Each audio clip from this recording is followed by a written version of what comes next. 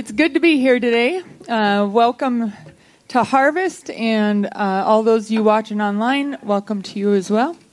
It's a special day today. We have Ben joining us and going to be giving us the word today, so I'm excited about that. But, yeah, we'll just stand up and we'll just get right into it today.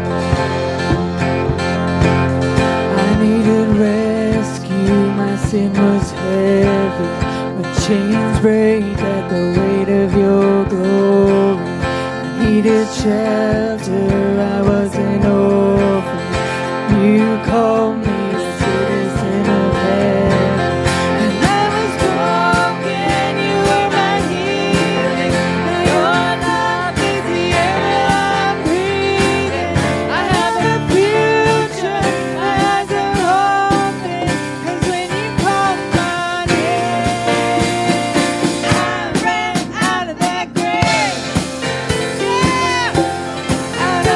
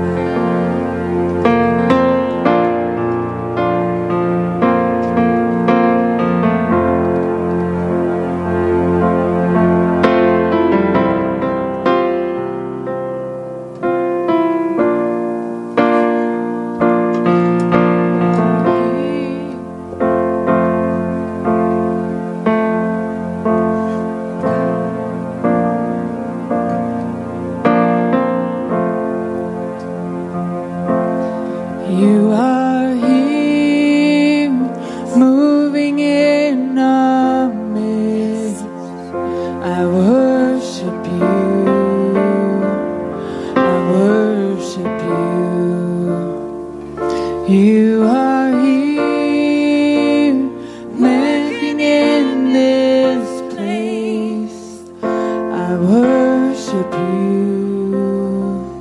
I worship you. You are here, moving in our midst. I worship you. I worship you. You are here, working in this place. I worship you. I worship you.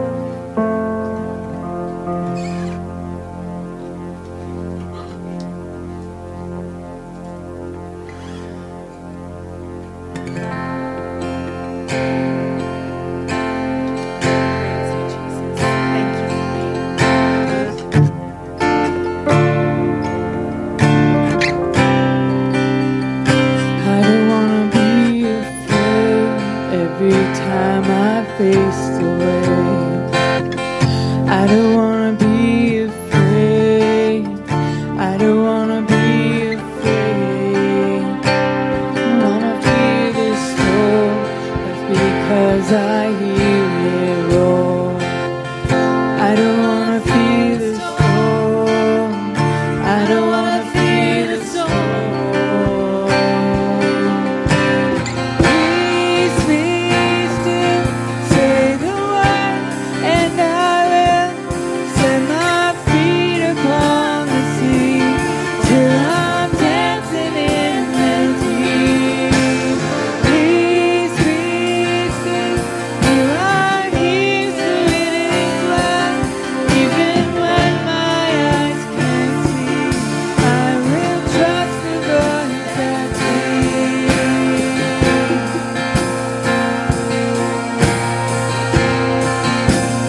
I'm not gonna be afraid, 'cause these waves are only waves. I'm not gonna be afraid. I'm not gonna be afraid. I'm not gonna feel the storm. I'm greater than his storm. I'm not gonna feel the storm. I'm not gonna feel it all.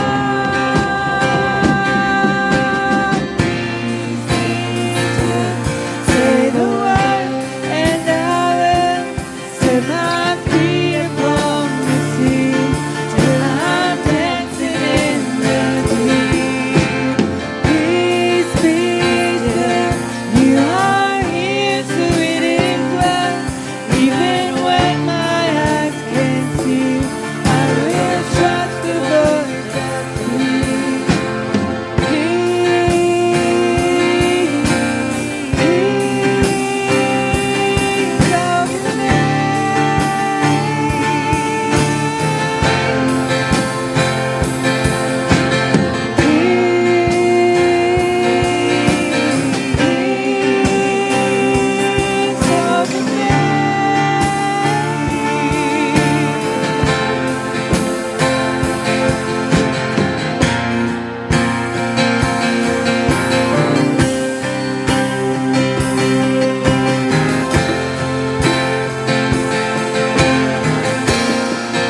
That prayer to him today.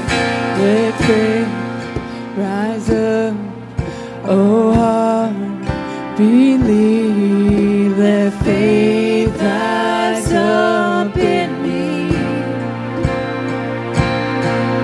Let faith rise up, oh heart, believe. Let faith rise up in me. Lift your voice today. Let faith rise up, oh heart, believe.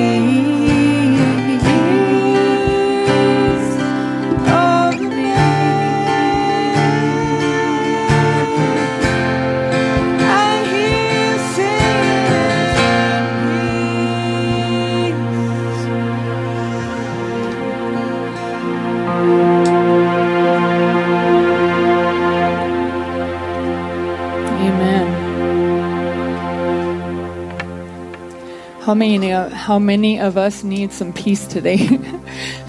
There's so many things that come against us on a daily basis that we just need to focus our eyes on Him. Forget about everything else. Forget about what we're seeing. And just rely on Him and know that He's aware of everything we are going through. Everything that's about to come at us. He is already aware of it. And to just sit in peace and trust Him.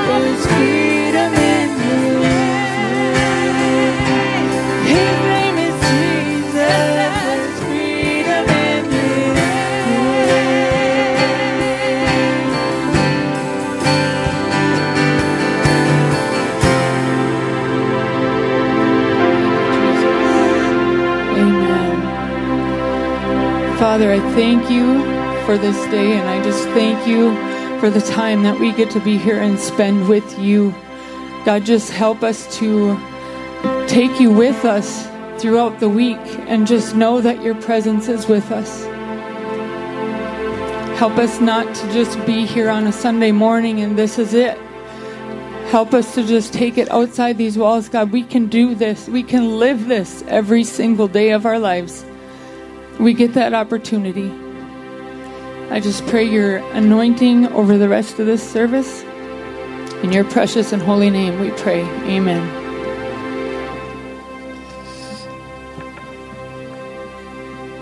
Oh, and you may be seated.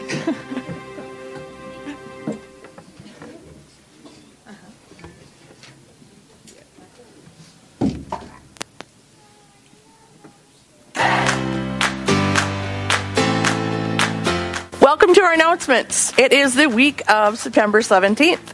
And guess what, Pam? Ben is here. I think we've been announcing for quite a while that Ben Goodman is going to be with us in town, and today is the day. Man, we've had a great time so far with the different meetings we've had with Ben. So glad he could be with us here to share the word of the Lord that God has put on his heart for people. And this morning, as he preaches with us, we're just really blessed to have Ben with us. In addition, next weekend, September 23rd, Ben is going to be sharing up at Country Faith Church a seminar on how to be a spirit-led, spirit-empowered leader. Now, leadership covers all sorts of realms, from being a good parent to leading at work to leading an organization. And who wouldn't want to learn more effectively how to follow the Holy Spirit in our leadership? So I just want to encourage you to join us as Ben shares that. Again, it'll be at Country Faith Church, and all the details are at the Connect table. Hey guys, if you are new with us today, or if this is your second visit and you haven't filled a Connect card out, go ahead and reach in the seat back in front of you and fill one out and bring it back to the welcome table, and we'll give you a sweet gift. If you're watching online, you can go to harvestfreez.org/connect, and we will send you a gift card. And so we also just want to say a huge thank you to everyone who attended last Sunday's potluck. It was our fall bash. We had a great time between the bouncy house for the kids, the different games we had going on, but most importantly, our fellowship and just being together. And man, I think we had the best potluck probably ever. Just amazing. So thank you everyone who came, who brought food. It was a blessing. Hey guys, Youth Sunday is coming up on October 8th. On that Sunday, the youth are leading all of the aspects of the service. And they can sign up for all of these positions at the Connect table. That's going to be exciting. We had a great time the last time we did it. It was awesome. It was very powerful. So Youth, we're excited for you. And lastly, we wanted to make mention the Forge Ministry School, which is an online ministry school opportunity that TrueBridge is putting on, has a class coming up with Paul Strobel. Paul Strobel is on faculty at my alma mater, Oak Hills Christian College. He runs the Center for Indian Ministries. This class is going to equip you on how to engage with the Native American community around you, and it'll be very insightful. I want to encourage you to partake in it. The cost is $40, and it actually starts this week, September 21st, Thursday night at 7 p.m., and you can join it live, or you can also watch the reruns. All right, time to release the kids. If you are 18 months to 4 years of age, head into the toddler room. If you're kindergarten through 5th grade, head into children's church. And with that, let's give Ben Goodman a warm welcome.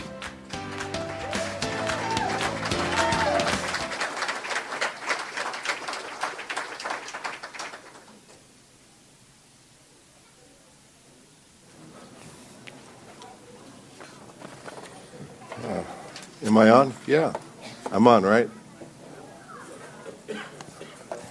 Well, good morning. I was talking to the production people when they did those videos. If you notice, they had to chop up each announcement, right? That last one, the enthusiastic introduction of me. The guy who did the filming, he said, man, we had to do that 5 times. 5, because the first four times, like, well, Ben's here, right? And then finally he did it. Thank you so much. I'm really bad with names. I really am. What's your name, sister? Worship? Yeah, you. Nicole. So this is just how I do things. So they're practicing, and I went up. Well, no, you just finished practice. I don't know what you're doing. You're just sitting there. And I could tell you were nervous.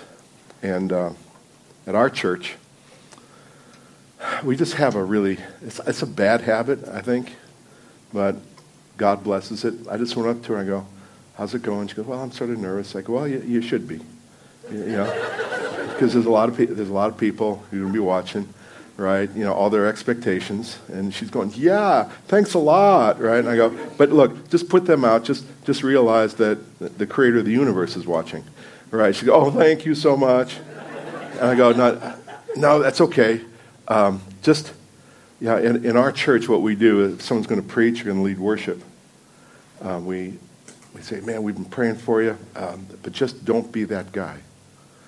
And she goes, what do you mean? I go, well, that guy. If someone's going to preach and they do sort of an okay job, nobody's going to remember. And even if they kill it and do it a great job, people don't remember that. It's when do you remember that guy? Remember that guy? Oh, yeah, right. So I said, don't be that guy. And so now, because I could tell she was nervous, and I figured I might as well push her all the way. And, you know, my wife would be just slapping me silly right now. She says, you never do male bonding, you know, with a woman because women don't work that way. But I didn't care. She wasn't here, and I did it. And sister, you killed it. It was great. Now, I'm not going to be here next week, so you're going to have to do this one on your own. And where's the shofar blower? Where are you? Oh, there you are. And I'm really bad. What's your name? Steve. Okay.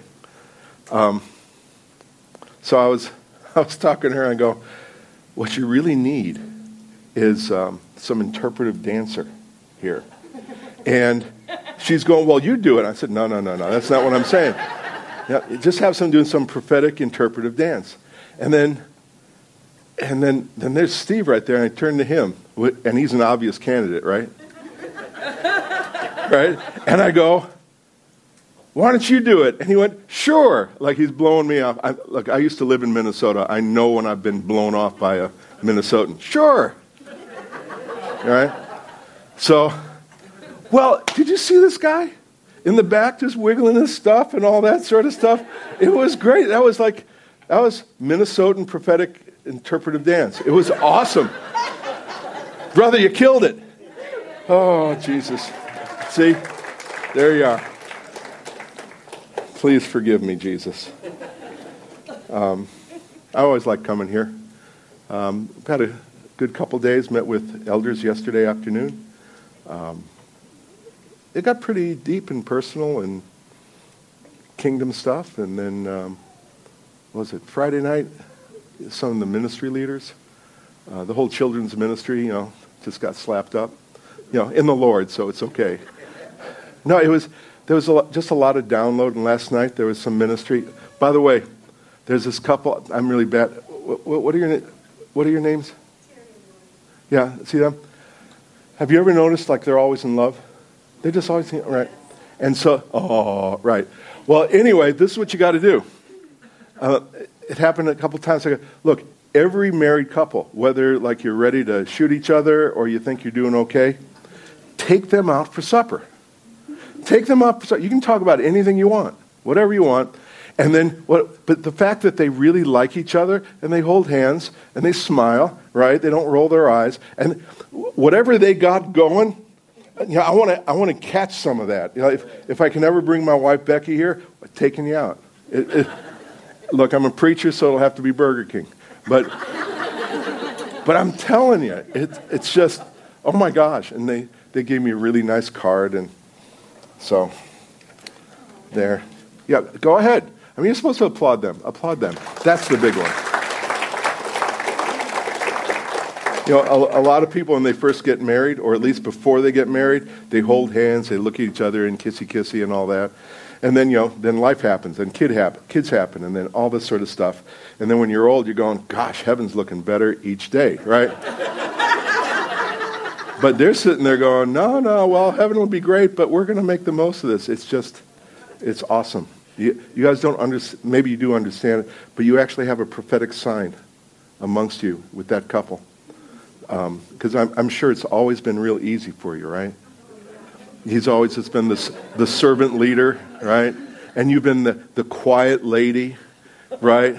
Never dominating or never making him feel, yeah. You just started off good and it got great. Now, the stuff that you guys went through to forge what you have now, I'm telling you, it's worth the whole journey, isn't it? And people need to get a little some of that. You don't even have to talk. But, sister, that's impossible for you. Right? Anyway. Oh, yeah, I'm here to preach. Well, he introduced me. What happened here? Oh, no. No, this is you. It's on you. Did I screw it up? All right. Yeah? Okay, good. You're going to have to get new batteries. Yeah. Now, normally, when a pastor of a church introduces someone, when they come up, they pray for them. But no, all he did was introduce. So I'm going to pray, and then I want to share the word. Okay? Lord Jesus, we thank you for who you are, what you've done, what you're doing. But right now, I thank you that you sent us the Holy Spirit. Holy Spirit, we acknowledge you. We welcome you. You are not only here amongst us, but for those of us who are really children of God, Holy Spirit, you dwell in us. That's an amazing thing. Just your presence. It's just an amazing thing. However, today, Lord, I ask that you would go above and beyond just being here. You're the one that leads us into all truth. You're the one that takes mere words and throws them into our soul. And they plant things. These words plant things. They start things. They transform us. They help us. So, Holy Spirit, I ask that the words I'm going to share, you just ride right on them, so that we would all be impacted and transformed, not by the words of man, but by your words. Amen. Yeah. So I like reading the Bible, and hopefully you do too. And there's this thing I do that really helps me get into Scripture, right? Especially when there's stories. I do this. What would it be like if I was there? Okay? And, Scripture says that not all imaginations are vain, right? There are vain imaginations. Here's a vain imagination. Man, what would it be like if I was if I was an NBA power forward? That's just dumb. Because I'm never could be, right? That's a vain imagination. Or, I wonder what it would be like if I self-identified as a giraffe. Yeah, you caught the political message there. That's a vain imagination. But the way Scripture's set up, that you see a story and you can just go, I wonder what it would have been like to be there. And it helps you engage. The Holy Spirit sort of uses your imagination. All of a sudden you have these aha moments, right? So imagine you're one of the...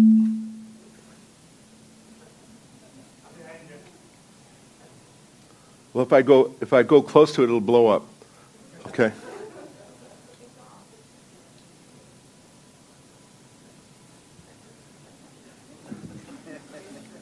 Oh, there you are again.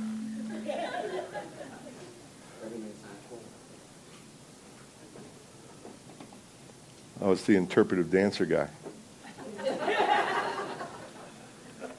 Man, one way or other, you're not going to get off the stage, are you? Did that work? Did that work?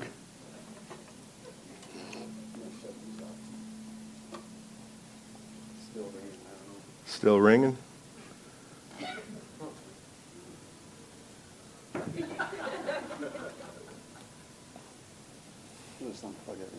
Just unplug everything. All right. All right. All right, I won't move.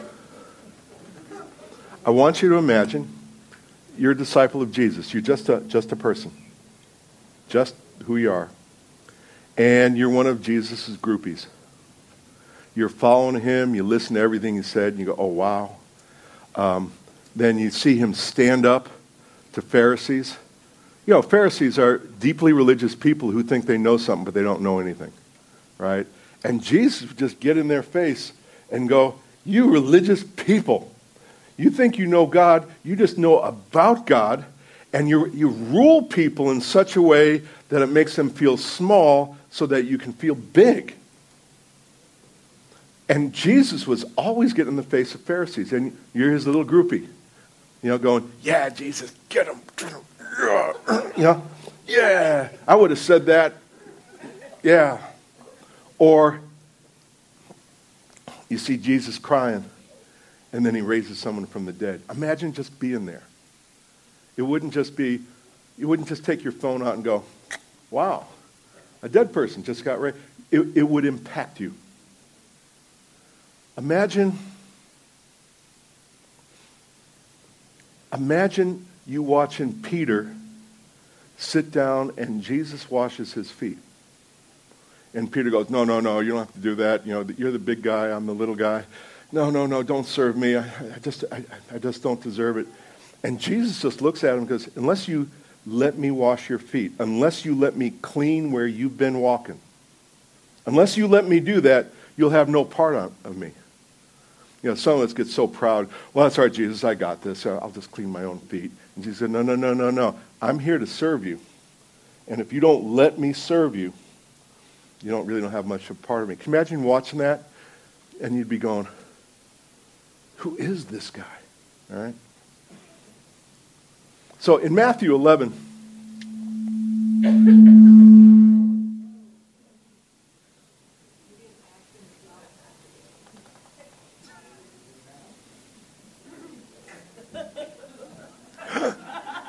Let's just swap it out, man.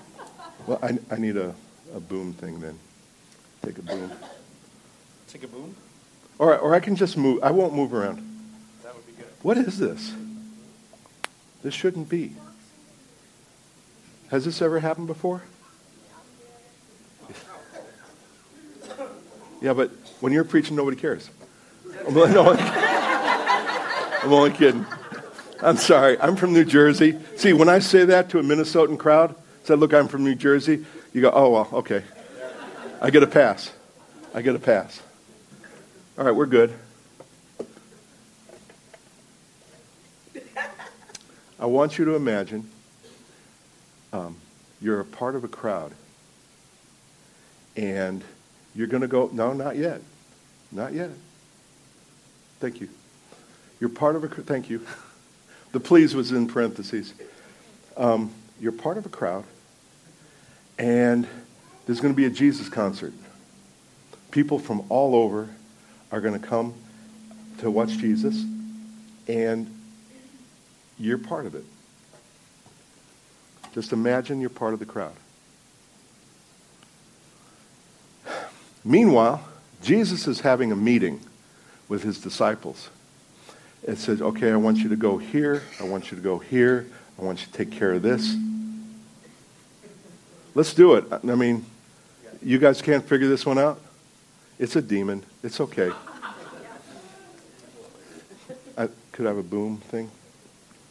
Different stand for this thing. We can pull this one. Whatever. I just work here.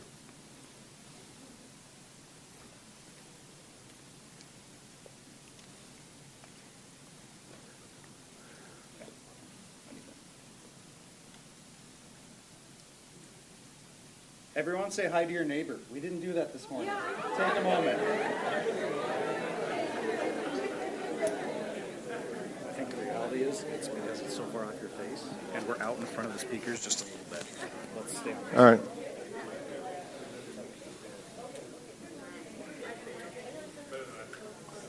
All right? Is this working? Children's workers are going to hate me because we're going over. Jesus is telling his disciples, all right, I want you to go here, here, here, here, here. And then Jesus decided that he was going to teach and preach to the various towns that would be gathered from Galilee. That was his gig. And so the people come. Remember, you're part of the people. The people come. They're gathered. They're exciting. They're excited. And imagine you're part of the crowd. And this is in Matthew 11. No, not yet. You're ready to go. Not yet. And you figure with such a big crowd, Jesus realizes how popular he is. And he's going to say nice things. At least you're going to start off that way. But he doesn't. He basically says, so glad you're here. I've sent a number of my disciples to you. I've sent a number of people to you. And I just want to let you know, you think you've got the message, but you don't have the message. You do not have the message. You think you've got it. You think other people have been talking to you about my message, and you've listened to it, got all excited, maybe even believed some of it, but you're not getting the message. He said things like, well, we played the flute for you, but you're not dancing. We sang a dirge, but you're not crying. He's saying, we've given you the message, and you think you get it, but you're not getting it. Can you imagine being in a crowd like that? You go, I gave up my Saturday afternoon for this? And he even went so far to go, he rebuked whole cities. He's going, some of the great miracles I've done in other cities have transformed whole cities. But when I do the same things amongst you, it's like, oh, ho, hum, another thing that Jesus did. I mean, Jesus is going at it full blast. He's challenging people who think they know stuff.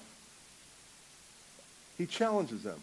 I know maybe your Jesus doesn't challenge you, but I'm telling you, the Jesus who doesn't challenge you is probably the wrong Jesus. That won't save you. He'll never be mean unless you're a Pharisee. But Jesus is always challenging. He says, look, you think you got the message? No, you don't. You really don't get it the way I want you to get it.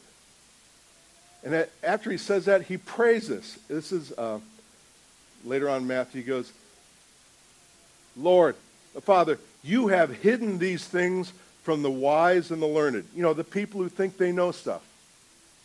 You have hidden these things from the wise and learned and revealed them to little children. Yes, Father, this was well-pleasing in your sight. Now, that's a double whammy.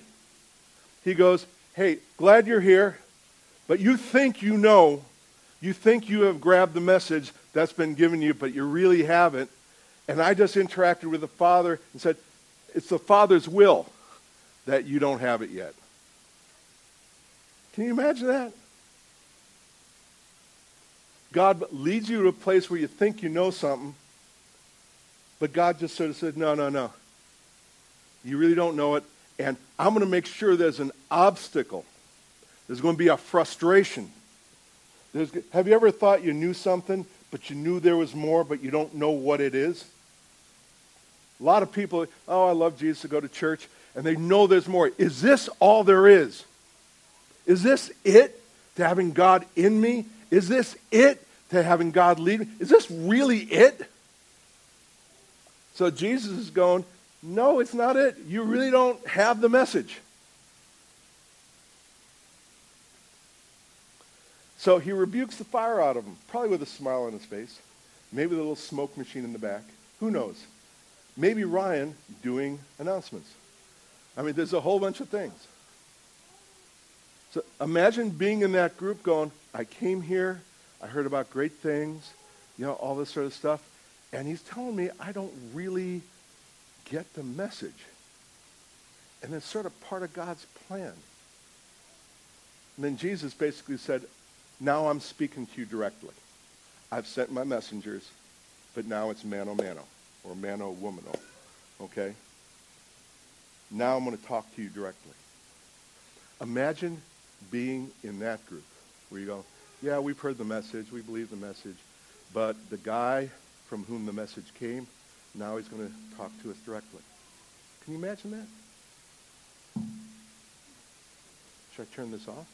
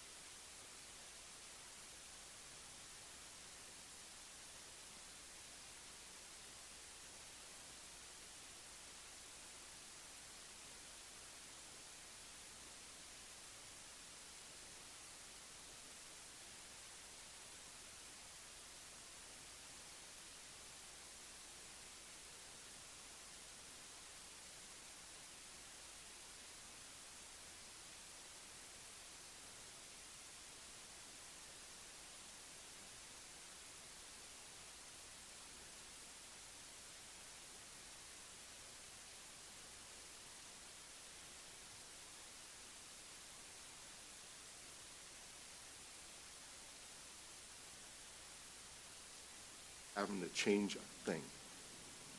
Isn't that amazing? Now, what I have used this whole the whole scripture, 28 through 30, for altar calls. Come to me, you who are weary and heavy laden, and I'll give you rest. Take my yoke upon you. As if take my yoke upon you is a continuation of the first thing, but oh no, it's not.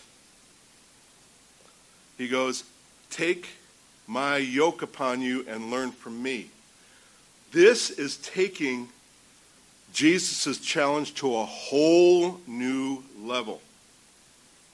Let me explain. Well, first, it sounds like an invitation, but again, it's a command. He said, come to me and I'll minister to you. Take my yoke upon you and learn from me. It sounds like an invitation, but it's really a command. Those people in that crowd, they understood what Jesus was saying, and there were two applications. There's an agricultural area, and they had oxen, usually. And how they would teach a young, strong oxen how to plow is they'd yoke up that oxen with a stronger and more experienced oxen. Yoke them up. Imagine being the younger oxen. And it's your job to learn how to plow and carry things and pull things. But, you've been sort of free, and all of a sudden, boom, you're yoked with this really great oxen. And the older oxen starts taking off. What would you go, wait a second. I mean, you start chafing. You start getting a little irritated. You want to go this way, but the other oxen, they understood. Jesus is sitting there going, take my yoke upon you, and they're going, uh-oh, he's asking more than just the opportunity to minister to us, because they're going, well, are you the other ox? Are you the one? Take your yoke. Irritating. I learned from you how to do that. Thank you so much. But here's the deeper application. Back in the day, when an old boy wanted to learn to become a young man, which is an art form that seems to be lost nowadays, that we have a lot of very old boys, right? 25 years old going, oh my gosh, I'm praying for a good wife. Got a job? No, but man, next level. Oh boy. For you young ones, no money, no honey. And if you got a daughter, just go, sweetheart, does this guy have a job? Does he follow Jesus? Does he tithe? I know this sounds really weird. That's a big deal. Jesus says how you handle money will be an indication of how you handle really valuable things. I know, as a father of 3 daughters, finance is not the most important thing. I know that. But if some guy says, well, I really like your daughter, and I just really want to develop a relationship with her, I go, show me your tithes. Why? I said, listen, if you can't handle money the way God wants to, what makes you think that you can take care of my daughter who is way more valuable? There, that was for free. It wasn't in my notes. Okay. But when a boy wants to become a man in that community, he starts getting serious about God, and he starts thinking about choosing a rabbi. And when he finds, I really like this rabbi. He's cool. He wears like leather yarmulkes and things like that. And I saw him on TikTok. There's all these sorts of things. He's the rabbi. Would you be my rabbi? And then the guy, he'll think about it. He'll go, well, we'll see. He'll interview him and all that. And if the rabbi says yes, this is what has transpired. When an old boy wants to become a young man, and he said, be my rabbi, what he's saying is, I want to serve you. I want to be your gopher. And I want you to teach me how to think. I want you to teach me how to act.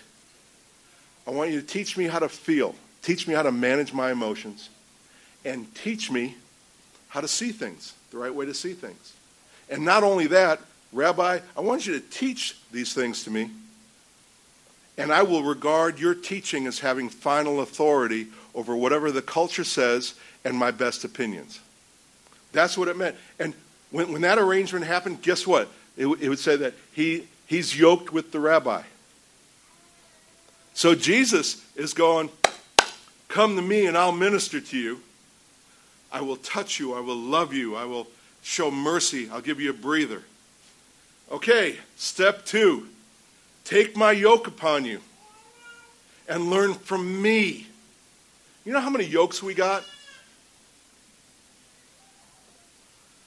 You know how many yokes we got? We have our past. We have our culture. We have our friends. We have our enemies. We have a whole bunch of yokes. We have the internet. We have a whole bunch of yokes.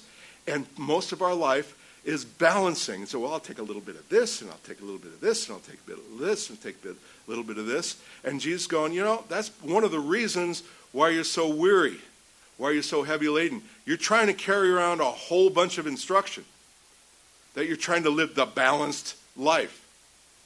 And Jesus said, no, I want you to come to me. Let me be your rabbi. I tell you, I wanted to say, who's your rabbi? That would be the title of this, but I've ministered in Minnesota long enough, it would be lost on most of you. You go, what, rabbi, Jewish people? Oh, you know, I mean, that doesn't really work.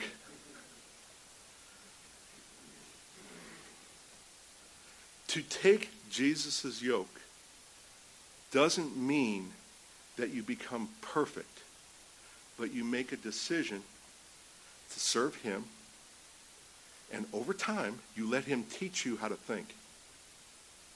You let him teach you how to act. Let him teach you how to feel, how to manage your emotions, and teach you how to see things. Look, that young oxen doesn't get it all at once. Goes like this and tries to pull out and all that. But eventually, if he sticks in the yoke, he'll get it. And then he'll go, yeah, I was made for this. I'm an oxen. I'm designed to pull. There's a process. Jesus isn't saying, take my yoke upon you and just learn from me. Make my words to have final authority over your best ideas. Let my words have final authority of what you think you know.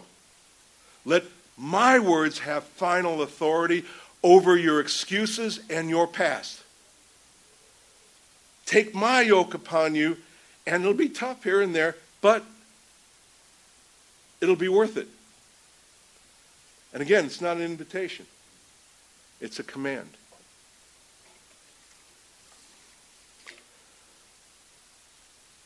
Jesus actually said that. He didn't say it just to that crowd. He's saying it to us. Here's the interesting thing. Especially as just basic people. You know, we're people. But Americans, and I love America. But there's something where we go, oh, that's not brainwashing. That's just, where's the freedom in that? Where's the freedom in that? It's like brainwashing. Years ago at the University of Minnesota, Morris, God used me to do some crazy revival. It was about 5 days in the middle of the campus, and all heaven showed up. And in the middle of it, I had to go to a bank and withdraw some money. This is back in the day when you could do stuff like that, where cash was important. Anyway, I'm in line, and this lady comes up to me, and she was mad. And are you that Goodman guy? And I'm going, yes. Why are you asking? Are you the one doing that revival thing on campus? And I go, yes, ma'am. Well, my daughter has been going to those things. Now, I had no situational awareness. I was an idiot. I went, oh, praise God.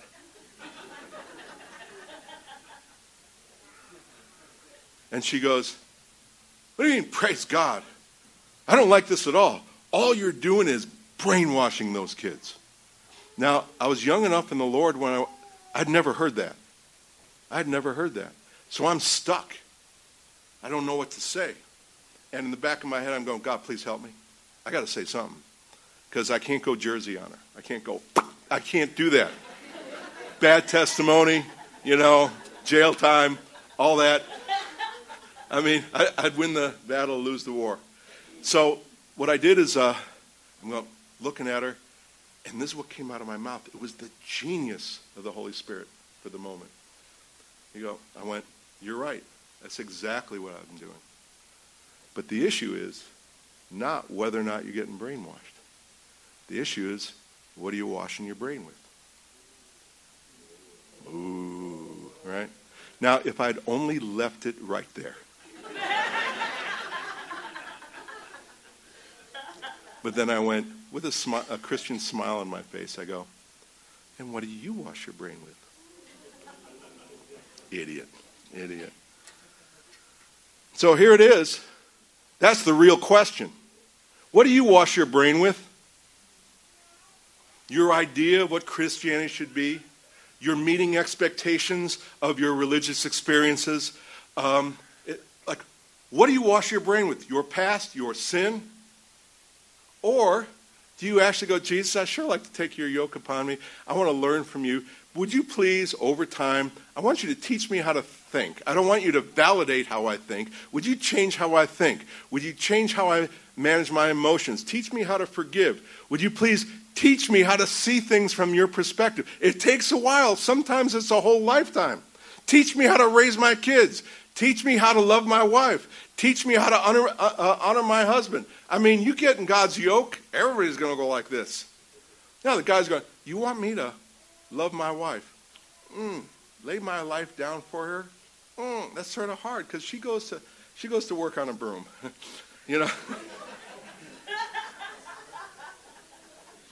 Or you want me to honor my husband? Well, when he follows God is the way I do. Right? We all have the excuses, and Jesus sitting there going, no, this is my word. Over time, you'll start understanding how God wants us to live. But only he can teach us. So, take my yoke upon you, learn from me. It's a command. And then he goes, for I am gentle and humble in heart. Now remember, be in that group. Be in that group. Wait a second. We have our issues. We sort of have a love for God, and we're doing the best we can. Yeah, we need help, so we come to you. And we want ministry. We want you to help us. We want you to love us. We want you to fix us. We want all that. And then you go, hey, you can really only have one yoke at a time. Drop your yokes. Come to me and take my yoke upon you.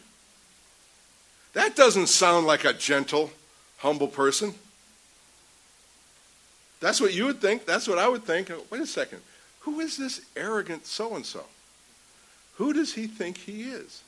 That is a good question. Who does he think he is? Well, Jesus has this attitude. He's utterly convinced that he's God. Come to me and let me teach you how to live. I won't put the yoke on you. You take the yoke, put it on yourself, and I will teach you how to live. The only person who has the authority to say that is God.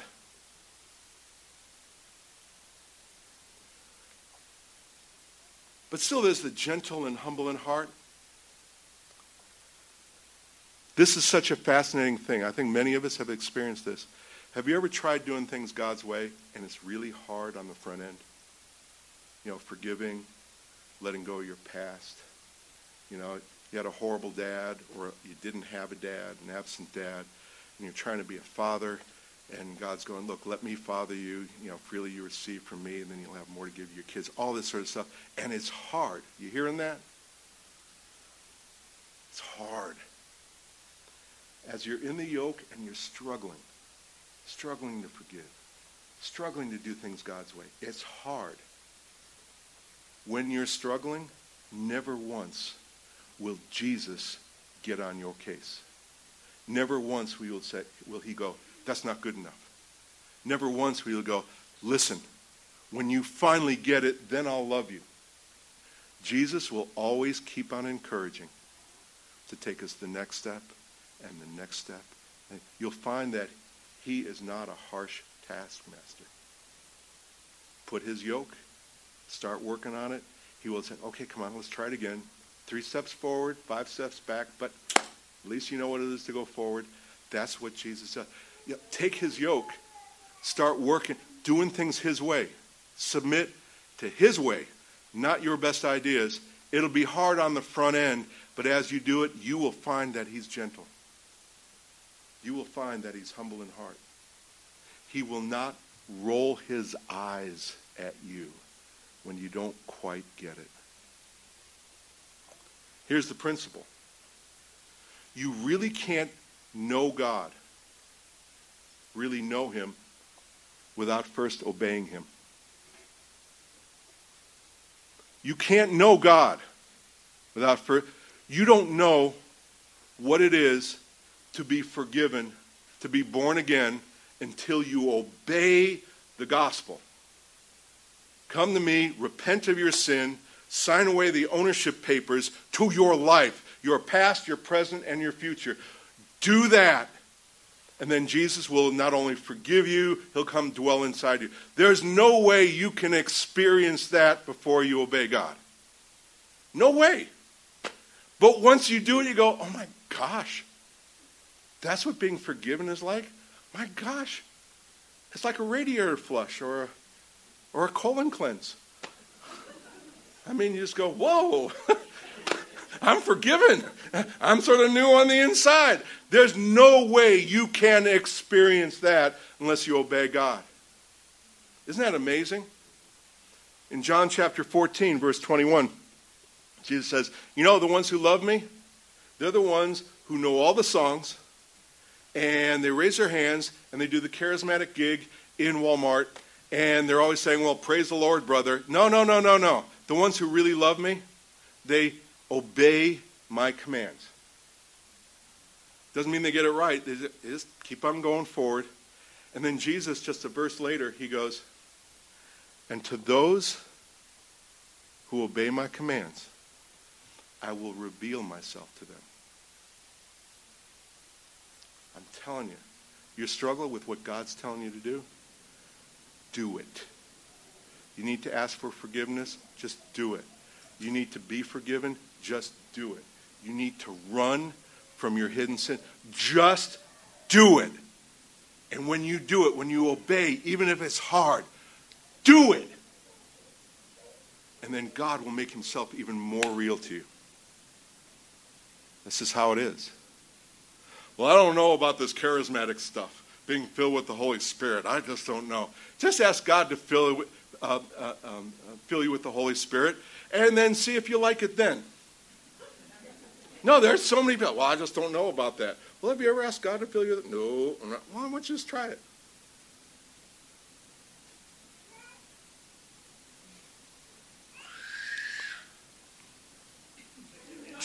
I love kids. So he goes, for I'm gentle and humble in heart, and you will find rest for your souls. A number of months ago, this is what got me to look at this scripture. Jesus initially says, come to me, you are weary and heavily burdened, and I will give you rest for your souls.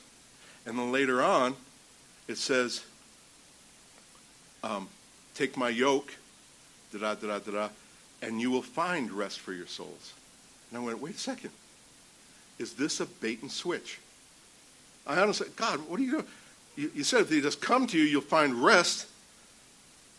But if you take the yoke, then you'll find rest for your soul. So I started thinking more about it, and I realized that the words are just a little different. Anapazo, the first rest, it's a commodity. It's something that Jesus takes from who he is, what he can do, and he ministers to you. He gives you something. He touches you. He heals you. He does something for you. He takes for himself and goes here, and it brings blessing. It brings peace. It brings rest. This one, anapauzin, it's just a little different. It means to cease your labor and to cease striving to be good enough. It doesn't mean to be lazy. To find rest for your souls is to stop trying so hard to live your life without depending on God.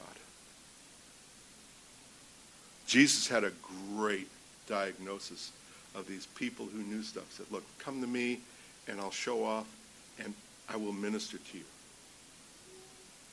But if you take my yoke upon you, you will find rest for your souls.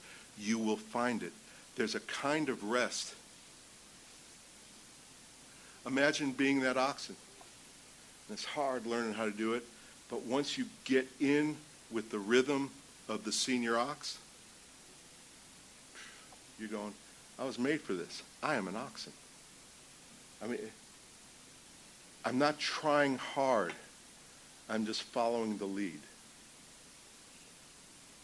When Jesus is saying, you'll find rest for your souls, not only will you stop trying so hard, you will find that I will give you supernatural energy to live the life that I have for you. That's what Jesus will do. Not only that, you'll find rest for your souls. Your soul is made a little different than your wives. Than wife. Only one. We are many. No. Anyway. No, it's true. When you take his yoke upon you, you find rest for your soul. You find rest for how God made you.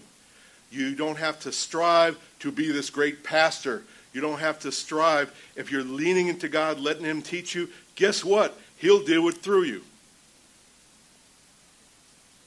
You will find rest for your soul. You will find rest. You'll find energy to become who God created you to be.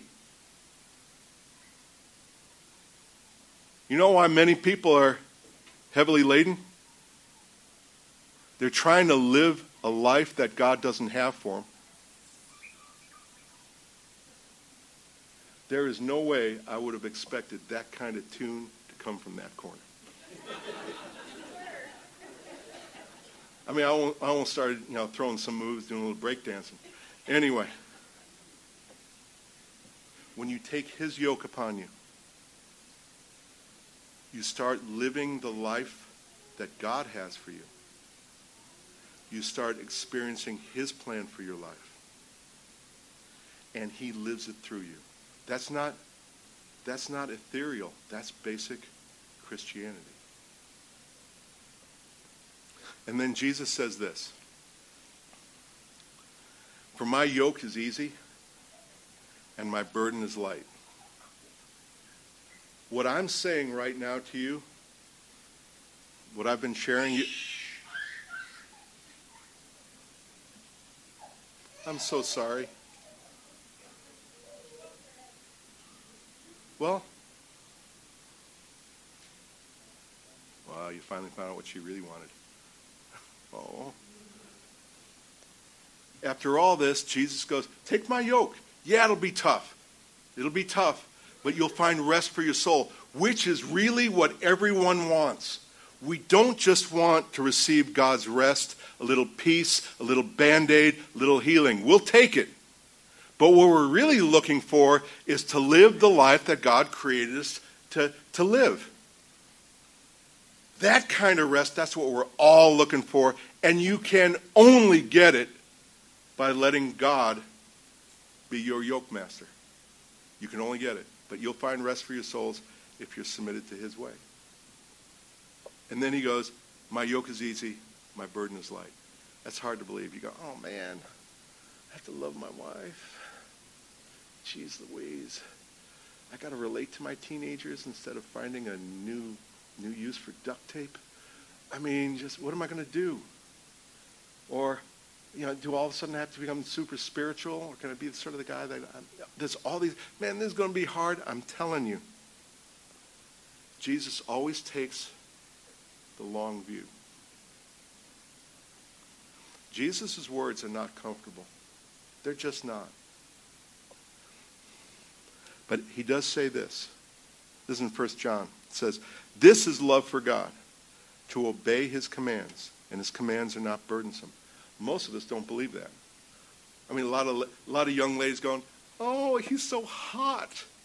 And he's cute, and he's got some really nice bling, that stuff he does with his hair. Oh, my God, right? And have I mentioned that he's hot, right? And he loves me. He likes me. He loves me. He's texting me. Oh, my God. And, the parents are going, he's about as saved as an Easter egg. Run from that dog. What are you doing letting that guy sniff around you? Get away from him. Don't be, that kind of thing. Jesus always takes the long view. If you do things my way, you will find that what you carry is easy and light. Sexual immorality is fun for a while, but it will eventually blow up your relationships. Pornography will put a virus on your hard drive. Your sensitivity to God will get less and less and less. If you refuse to forgive, you can do it. You can manage your forgiveness. You can do it, but eventually it'll start eating away at you. Scripture says a root of bitterness, it defiles not just you, it defiles many. The long haul said, look, do it my way. My yoke is easy, my burden is light. There are some people, well, I'm a good church guy, and I'm probably going to go to heaven, but I really haven't made the commitment, the surrender to God and all. And you go, I'm not so sure. And then you grab a donut on the way out, and someone in Dodge Ram just sort of runs you over, and you're dead. And you're not in heaven. That's a pretty heavy yoke, isn't it? So many people go, well, I don't know if I want to give my life to Jesus. I have my traditions to uphold. I haven't given my life to Jesus.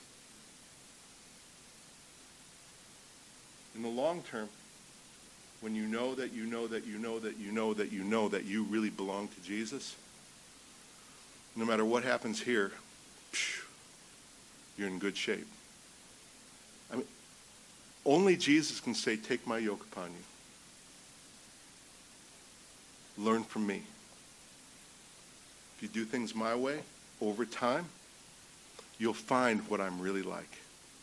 You'll experience my love, forgiveness, my gentleness, my genius. You'll find rest for your soul. You will grow into who I created you to become. You will start fulfilling the purposes for which I created you in the first place. Little by little by little. My yoke in the long term is easy, and my burden is light. So here's one of the questions for us right now.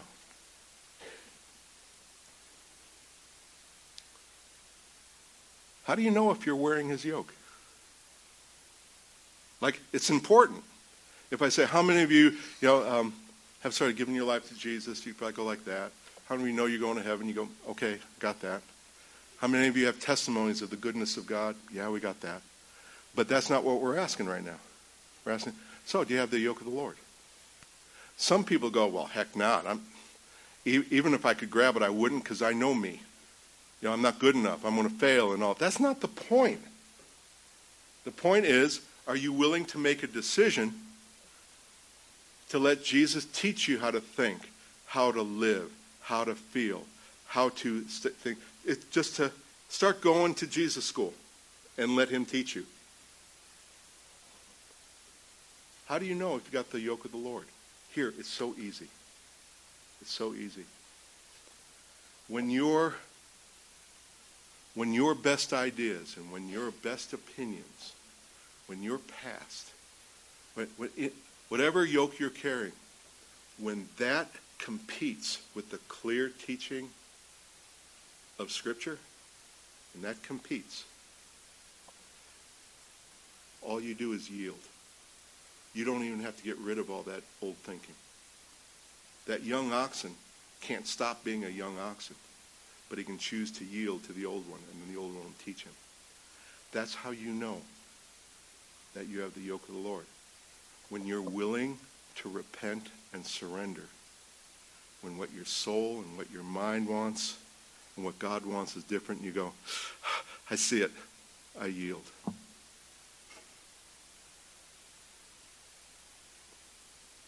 Life is, for Christians, life is meant to be lived with the yoke of the Lord. The cool thing is Jesus will never impose the yoke of the Lord upon you. He won't do it. He'll command you, he'll invite you, but he'll never go. That's not how he operates. Let's pray.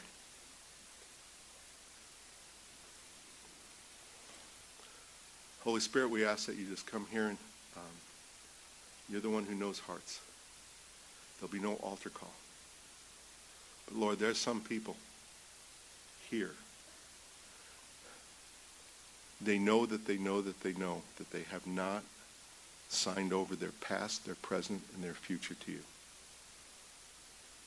They don't know. There's no assurance of salvation, or they know darn well that this Jesus stuff. To those people, I'm saying Jesus died for all your sins so that you could come to him and so that he could start teaching you. If you sign over your past, present, and future, confess that you're a sinner.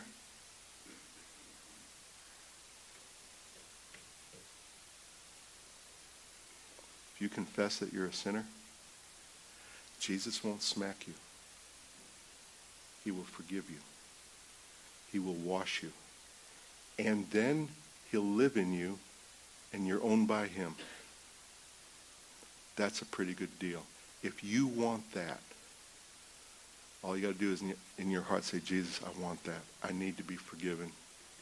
I need to be new. Lord, would you hear the cries of their hearts? And there are some, they know that they're yours, but they're far away from you. They're far away. Whether it's sin or life or just stubbornness or even religion, they know they're going to heaven, but they're just far from you. Holy Spirit, I ask that you would touch them. Touch them and speak to them the way you spoke to the prodigal son. Holy Spirit, you told the prodigal, just come on home. Don't get cleaned up. Just come on home. You'll get cleaned up, and we'll give you a reset do-over. If you're part of the family of God, the door is always open for you to come home. And Lord, I ask, we're part of the crowd. We hear you saying, come to you and bring our needs. God, I ask that would be something that just doesn't happen on a Sunday. That we come to you with our needs, our burdens, and that would be our default.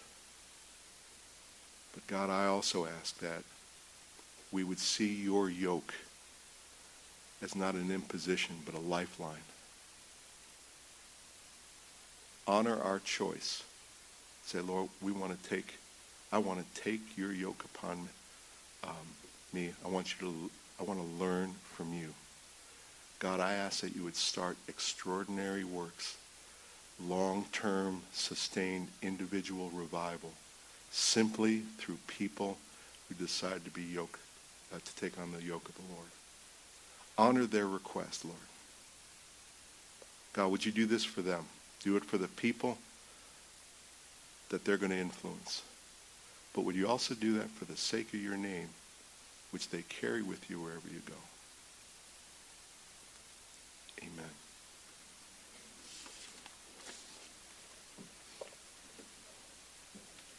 Let's give Ben a clap, family.